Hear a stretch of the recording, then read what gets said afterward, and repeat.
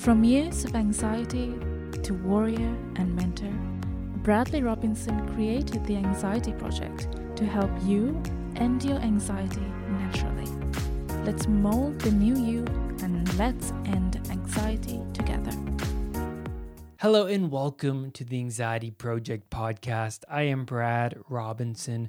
We are here with podcast number 99, and we're going to talk about the last step number 7 in the anxiety recovery journey. Now, I'm going to do a Q&A podcast episode coming up, so send me your questions via YouTube, and you can hashtag TAPP, which stands for the Anxiety Project Podcast. So hashtag TAPP, send me in your question, or you can go to unpluganxiety.com, and under podcast, you can send me a podcast topic, or you can just send me a question via my website. Anywhere on my website, even under the contact, you can send me your question. I'll get it via email and I'll put it on the show. So that is exciting, something to look forward to. And this episode, we talk about accepting setbacks, a huge part of the anxiety journey, the recovery journey. Every part that we've talked about is necessary to overcome anxiety. So let's just recap on what we talked about so far. Step number 1 was taking on responsibility. Step number 2, getting yourself knowledgeable. What is anxiety and how do you overcome anxiety? And then step number 3 is determine your goals. What's your aim? What does the new you look like? What are your goals for the next 3 months? How are you going to overcome anxiety? Step number 4, creating new habits. Step number 5, model after someone positive. Step number 6, facing your fears. That's the one we talked about last week, where you venture off into that unfamiliar territory. You face the panic attacks head on and you don't run away, and you're facing your own mortality, and thus you become stronger mentally. When you overcome those stressful situations, you start to look at yourself differently. And once you start to look at yourself differently, this new belief system starts to formulate. You then think, oh, wait, if I can handle this, then I can handle this other stressful situation. And then your perspective over yourself shifts. You start to view yourself as this strong person mentally and then also physically. And so that's really cool. Step number 7, accepting setbacks as you move forward. And let's talk about these key words, moving forward. Now, this is the maintenance stage. And I get asked, Brad, do you suffer from anxiety now at any point? And I say no. And I'm always maintaining the new me across time. I know there's the me an hour from now, later today, tomorrow, the new me a week from now, the new me a month from now. And I do what I can today, right now, to benefit that future Brad. I avoid sugar. I avoid carbohydrates that I know will impact my mental health later on in the day. And it's the sacrifice. What are you willing to sacrifice now in order to benefit that future you? I'm willing to sacrifice that time with the negative friend. I'm willing to sacrifice that junk food, the processed food. I'm willing to sacrifice the video games or the TV for enhancing my knowledge via reading or going for a walk rather than sitting around and going on YouTube. I'm sacrificing those instant gratifications to something that my future self would benefit from. And I'm always maintaining the future Brad in the present moment. So the new habits I created for myself help me to stay mentally sharp and physically healthy. I have daily routines that maintain my mental and physical health. If I break them, then I'm breaking myself. I'm breaking who I am because those routines make up my identity. Would you tell The Rock to skip his daily workout? Or would you tell the Dalai Lama to skip his meditation session? I don't think so. Of course not, because those things make up who they are. And those routines help The Rock, help the Dalai Lama, help these successful people in general maintain their mental health and their physical health because they know that there's this future self. My daily routine prepares me for what's to come during the day. If there's something stressful that I know is coming, I can actually prepare myself for that stressful thing. I know that there's this future Brad who has to venture off into that stressful scenario. So I'm like, okay, what can I do now to help that Brad in that scenario? What can I do? Well, I can journal about it. I can plan it out.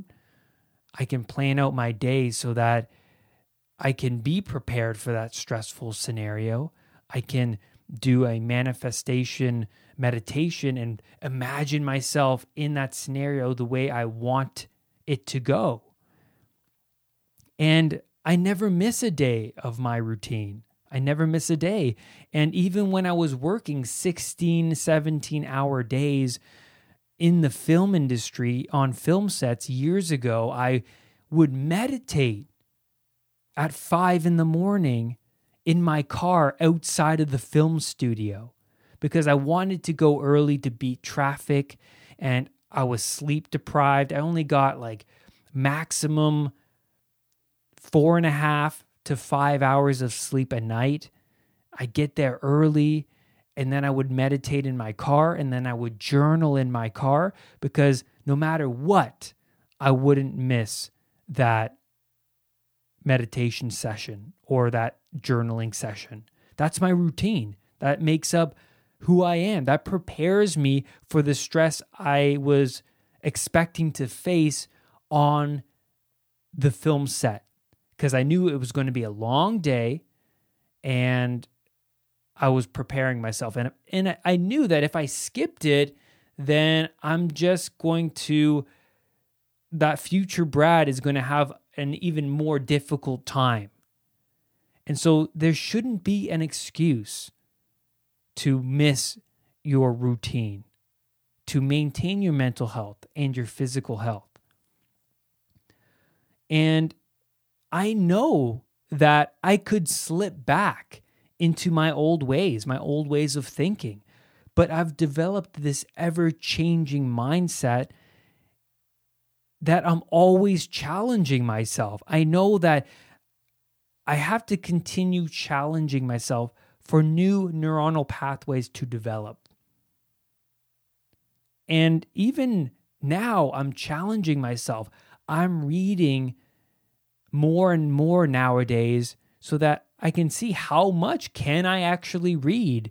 How many books can I read? And so I'm challenging myself. Even with the Wim Hof method, I just did a 30-day Wim Hof challenge where I would do the Wim Hof breathing every single day for a month just to see, how would I feel after a month? And I felt pretty damn proud and pretty damn good physically and mentally that I did it. And you get that dopamine kick when you accomplish things that are above you. And when you keep doing that, you keep discovering different sides of yourself. Oh, I can do this. Oh, I can run 6 miles. I didn't do that before. And you're just proving to yourself over and over and over again. And that's what I'm doing nowadays. And I can see different sides of myself come about. And I feel better. And I look better. And I'm more mentally on my game. There's beauty in discipline. There's great, great beauty in discipline. There's a great feeling on proving that older you wrong. And you develop more strength. And the more strength you develop, the more willing you will be to tackle life's challenges that always come your way. And once you overcome some things, you believe you can overcome all things. So when I was overcoming my panic attack, especially this is referring to the last podcast episode, Facing Your Fears, when I would overcome a panic attack at the symphony or in a classroom, I felt braver, just a little bit more than I did before. And then I was more willing to go into anxiety-producing situations over and over and over again, because I kept proving to myself that I do have the strength, that I won't die in these situations. My old self was highly sensitive to the world, and I would avoid all situations that would cause me stress. And the recovery journey does involve a lot of setbacks because you're going to be bad at it. That's the thing to remember, is you're going to be bad at it. When you start to learn something new, if I was to go take jiu-jitsu tomorrow and I started, I'm going to be so bad at jiu-jitsu. It wouldn't even be funny. I'm going to be a fool at it. But you have to be willing to become the fool in order to overcome those obstacles and then become the master. So when you, like for instance, when I started to quit coffee, I was a huge coffee drinker. I got coffee with 2 cream, 2 sweetener, the whole deal, and it made me feel pretty damn nice. And when I started to quit, I would like have a coffee and then skip a day and then have another coffee. I found it really challenging. But then I also discovered that, you know what? I have to look at it differently. You know, even though I skipped a day of not having a coffee and then had a coffee, that's half a week of improvement compared to the last week where I had coffee every day, right? So I'm already improving half a week. And then I would push myself to go more days without coffee. And then I would change my coffee to half decaf, half caffeine. And then I would change my coffee to half decaf, half caffeine, and then no cream and no sweetener. And then I would change it to black decaf. And it was challenging because at first I didn't like it at all. But I kept pushing myself. And then I saw the benefits of reducing my caffeine because I was lessening the fuel I was putting onto my anxiety. And that was really, really cool. Now, you may recognize that when you do have a setback, that you feel the guilt and the shame. And it's true. Every time I would have a setback, I would feel like I was betraying this part of myself. That when I went and had this setback, I was lying to myself. And I shifted my perspective when I would have this setback. And that if I didn't have this setback, I wouldn't have learned the lessons and I wouldn't have developed this drive to move forward towards that aim, my future self.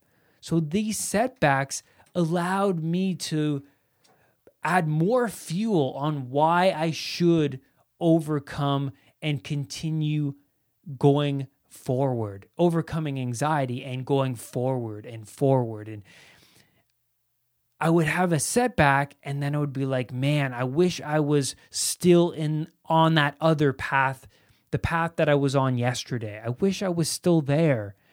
And then I would be like, well, tomorrow's a new opportunity. I can readjust right now and then keep on pushing forward and try again and keep going because I don't like this path. And these setbacks make you realize that this path that is supporting your old self sucks. It's just each time you have that setback, you're like, oh, wow, this path sucks. I wish I was on the other path, the recovery path. And that's what's cool about setbacks, right? So, and that's the thing, we always have setbacks, no matter what you're doing. If you're learning a new language, if you're driving a car for the first time, if you're taking a new course, whatever it is, there's going to be those days where you don't want to do it. You're going to slip back. You're going to procrastinate. But when you do, it's important to recognize how crappy it is to slip back to your old ways, going back to the other path. Now, when you do have a setback, those new role models that you adopted and you look up to help you get over that setback hump. And hopefully the role models push you to be better. If you have that setback and then you go to that negative friend, they may support your setback in the wrong manner because deep down they may feel better that you're down where they are and not improving. The recovery road is always a zigzag journey. It's always. You have your aim, your goals, but moving towards it is up and down because you've already set your goals, what you want to achieve in 3 months to overcome anxiety. You've put overcoming anxiety at the top of your values list, which I did when I first began. And I self-improvement, self-growth was never something that I had an aim for. It just came about because I reached rock bottom. My body was telling me, Brad, you need to change. And so I set this aim, okay, overcome anxiety in 3 months. What do I have to do? And then I just had to subject myself to those role models and those new habits. And it just became top priority in my life because of reaching that rock bottom. I was unconsciously spiraling downwards for such a long time. So it's always going to be a zigzag journey to overcome anxiety because it's this new endeavor that you've placed upon yourself, these new goals. And the thing is, when you have that setback, at least you weren't where you were yesterday. Recognizing that is huge. Someone recovering from anxiety, they'll have a difficult week. And in my session with them, I'd say, well, how was it compared to the you before you started this journey? And then they'd say, well, before it was so much worse. And it's easy to lose touch of where you came from, but it's always important to go back there, where you came from. And than looking at the progress. And then once you look at the progress, you'll get that dopamine kick. Like, wow, look at me. Things have gotten 30% better. That's really good. 30% better is amazing. And that's going to keep the drive going so that you can get to 50%, or not even that. It's like 35% and then 40%. Keep on going. The more setbacks, the more you know what not to do. The recovery journey, it takes time, it takes discipline, and it takes perseverance. Make it your highest value, like I said before. Make it your highest value, because once you change your internal world, everything external will shift. Things in your life will become better. Your relationships. You may even have more drive to get the job you've always wanted and get out of the job that's causing you misery. And I never planned on having anxiety recovery at the top of my values. I had to take on that responsibility. And when I did, my life started to become better. It takes courage to admit that things could be a lot better and that you're flawed. It takes great courage. And you can see in The Lion King where Simba is being a bumbly fool with his dopey friends, not taking on any responsibility, living the good life, singing Hakuna Matata, right?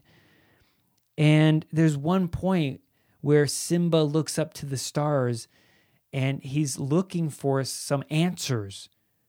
And then Rafiki shows up, the shaman. And this is really cool. He guides him. He's like, come with me into the deep, dark jungle area. And that represents the darkest parts of Simba. Simba looks up to the stars and he is looking for the answer and asks himself. That's what's so cool about it. He asks himself what to do. He's looking to the highest point in the sky, the aim. And then the shaman shows up.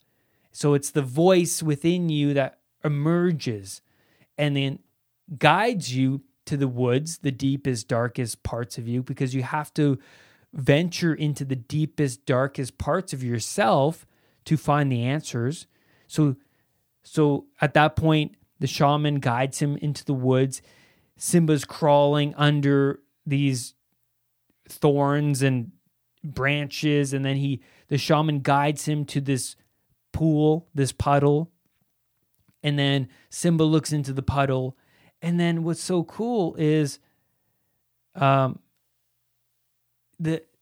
Simba says something about his father, and how I think something about how he misses his father. But what's so cool about it is the shaman's like, Rafiki, he's like, he's very much alive within you. So Simba looks into the pool, and the pool represents Simba's unconscious mind, because he looks in it and he sees himself. But then Rafiki's like, look deeper. And then he looks deeper, and then the image of his father comes about. And the image of his father and Simba's face are almost identical, right? But I love the transition, because you see Simba's weak-looking face. He's very agreeable and he's not strong. The expression on his face clearly represents that. But then the water ripples, and then you see the hardened look of his father.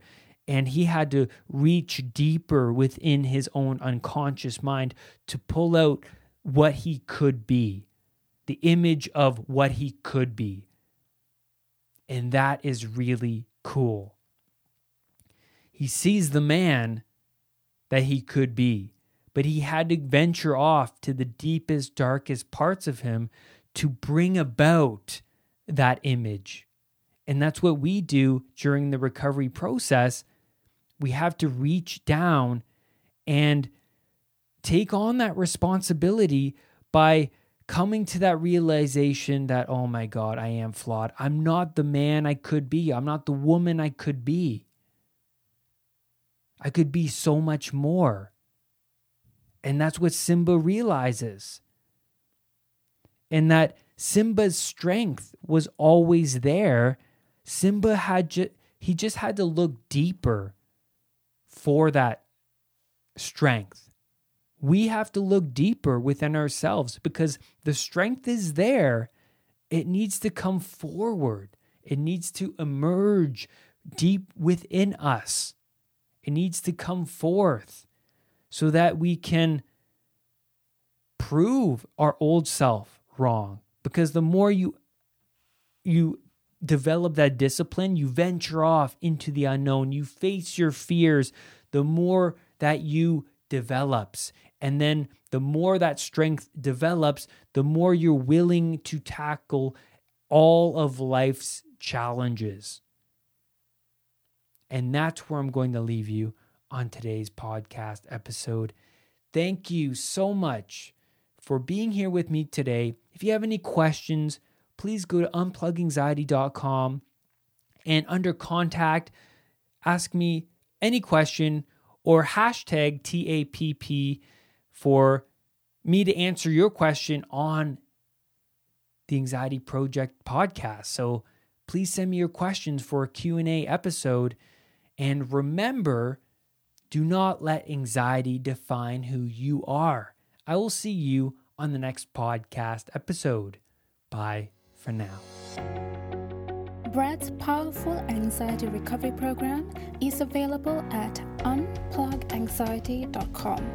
The Anxiety Project program is downloadable and puts the power of anxiety recovery in your own hands. What are you waiting for? Visit unpluganxiety.com for more details. Recovery starts now.